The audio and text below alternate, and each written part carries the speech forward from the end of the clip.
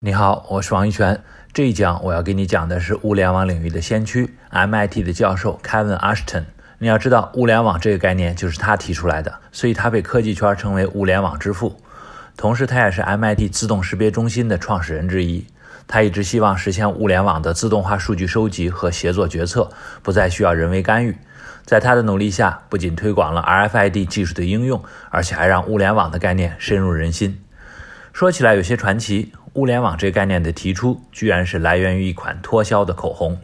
Kevin Ashton 教授1968年出生在英国的伯明翰。1995年他和朋友打算创业，做一家面条快餐店。他当时就很有想法，想做一个网红美食的品牌。但那时互联网才刚刚起步，他的想法还太超前，其他创始人也没有钱投入到互联网运营里，所以他最终选择了自己离开。后来呢 Kevin Ashton 去了宝洁公司做品牌经理，并且开始管理玉兰油的产品线。结果他发现自己负责的化妆品货架上有一款棕色的口红持续缺货，补货也经常不及时，所以他就找到供应链人员进行核查。但是管理人员却告诉他，这款口红在仓库有很多存货。那这就奇怪了，如果换做别人，可能就打算加强人员管理来提高效率了。但 Kevin Ashton 却想，有没有一种技术可以从仓储到物流再到货架全流程追踪商品呢？那样就能实现供应链更高效的管理了。恰巧在20世纪80年代到90年代，英国的零售商们开始发行会员卡，当时里面内置了一种新的射频技术，就是我们以前提到过的无线射频识别技术 RFID， 今天我们俗称它为电子标签。它的原理是通过射频信号自动识别目标对象，并且获取相关的数据，做到非接触式的识别。当时一个制造商给 Kevin Ashton 演示了 RFID 芯片的工作原理， Kevin Ashton 一下子就被这种无线传输信息的技术吸引了。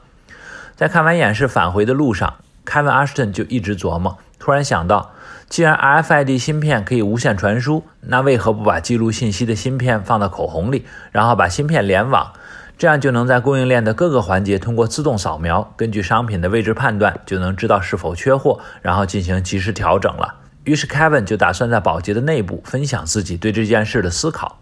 他一开始把自己的创新起了个标题叫 Smart Packaging， 也就是智能包装。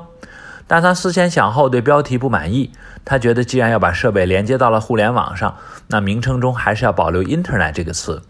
但连接的又不是计算机，而是一个个物品，那不如索性创造一个词儿叫 Internet of Things， 这也就是今天大家熟知的物联网的英文名称了，简称就是 IoT。 之后呢 Kevin Ashton 在宝洁内部的演示很顺利，高管们也被这个想法吸引了，同意他在 MIT 创立研究项目，于是就有了 Auto ID， 也就是自动识别中心。 Kevin 和同行们一起制定了 RFID 的技术标准，并且投入了大量的精力来降低价格。他们推出了电子产品代码 Electronic Product Code EPC， 还有通用产品代码条码系统 Universal Product Code UPC， 后来这两者逐渐成为了标准的 RFID 产品标签。Kevin Ashton 从2000年开始对外介绍他们的工作，并且逐步向世界传播物联网的概念。MIT 自动识别中心成了全球领先的研究供应链自动识别和追踪的实验室。2003年后，自动识别中心已经有了103名赞助商，共同致力于打造一个通用的物联网标准，并且推广基于 RFID 的物品识别系统。前面我们讲了 Kevin Ashton 提出物联网概念的故事，但其实早在20世纪60年代，人们就知道了一种监控和数据采集的系统，简称叫 SCADA 系统，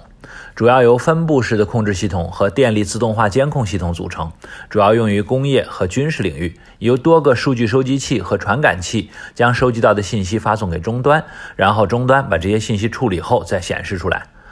SCADA 系统现在看起来虽然简陋，但其实已经有了现代物联网的理念，只是当时靠人工来采集数据，然后传递给系统作为决策依据。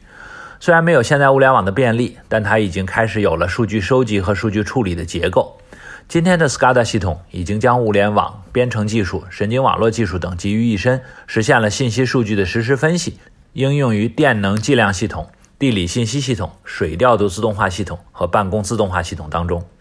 SCADA 系统的进一步发展，伴随着80年代 RFID 技术的成熟，才算真正开启了物联网时代。其实 RFID 技术在第2次世界大战期间就出现了最早的雏形，比如英国军队就利用无线电发射器加上雷达识别来识别敌军和友军的飞机。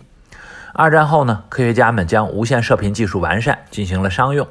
其中一个例子就是应用在电子商品的防盗标签。对于这个应用你并不陌生，你去大型商场购物，如果商品没有在收银处买单，商品标签没有经过收银员处理，那你带着这个商品走出去的时候，门口的检测系统就会检测到，立马就会发出警报。到了90年代初，大多数公司仍然在采用几十年前的条形码来进行商品的库存管理和跟踪。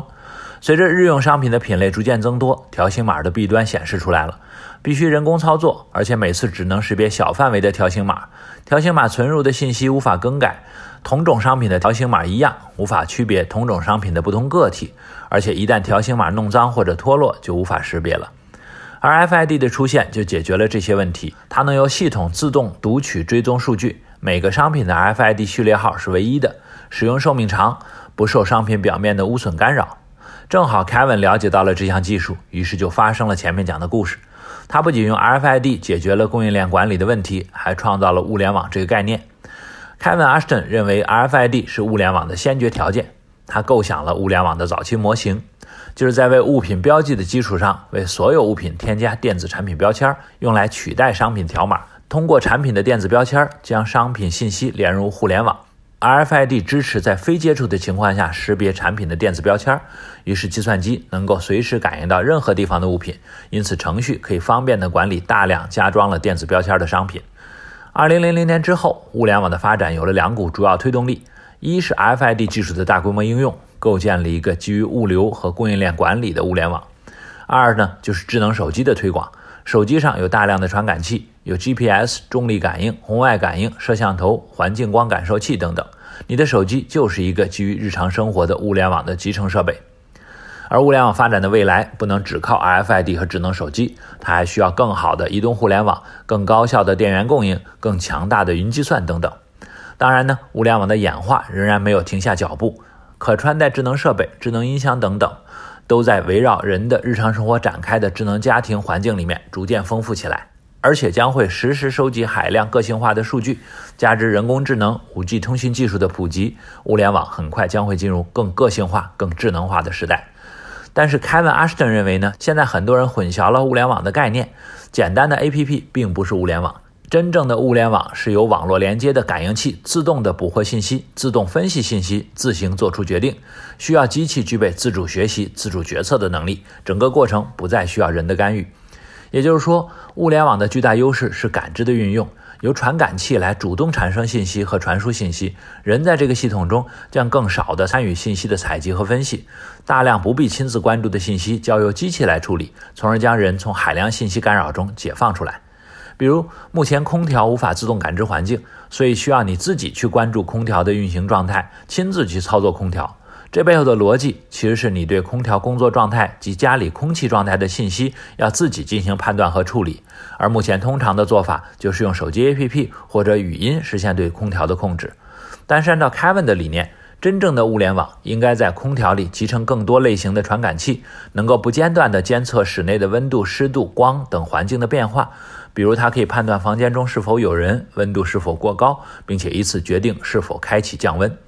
我认为应该去关注物联网背后的概念，让产品更智能，让环境更智能，不再需要人对信息的处理，而是系统自动的、智能的为我们服务。基于这个目标和需求，目前还有很多市场空间等待挖掘。关键在于呢，让这个系统自主学习、自主决策，让科技更智能的为人类服务。好，最后总结一下，这一讲我为你分析了物联网之父 Kevin Ashton 以及物联网的演化史，希望你能掌握以下3点。第一， Kevin Ashton 教授基于行业痛点，利用 RFID 技术，不仅解决了行业问题，还首次提出了物联网的概念。这个模式就是周其仁教授提出的创新上行里面从应用出发，利用技术满足需求的典型案例。第二，物联网技术的发展是不断演化的，主要围绕着数据采集和分析决策2个核心。随着新技术的出现，物联网从早期的 SCADA 系统发展到 RFID 技术，然后逐渐应用到供应链管理中。智能手机、移动互联网和云计算正推动着物联网进入更个性化的发展。第三， Kevin Ashton 对于物联网的理解，强调物联网的自主学习、自主决策。我们需要重新认识物联网的初心，让物联网智能化、自动化，减少人为干预，实现智能为人服务。基于这个目标和需求，目前还有很多改进的机会。那这一讲我给你留的思考题是，你对于Kevin Ashton 教授提出的物联网这个定义是如何理解的呢？根据这个定义，发挥你的想象力，你会如何为你的办公室或者家庭构建一个令你感到舒适的物联网呢？欢迎在留言区分享你的观点。我是王玉泉，你的全球科技前哨侦察兵，我们下一讲见。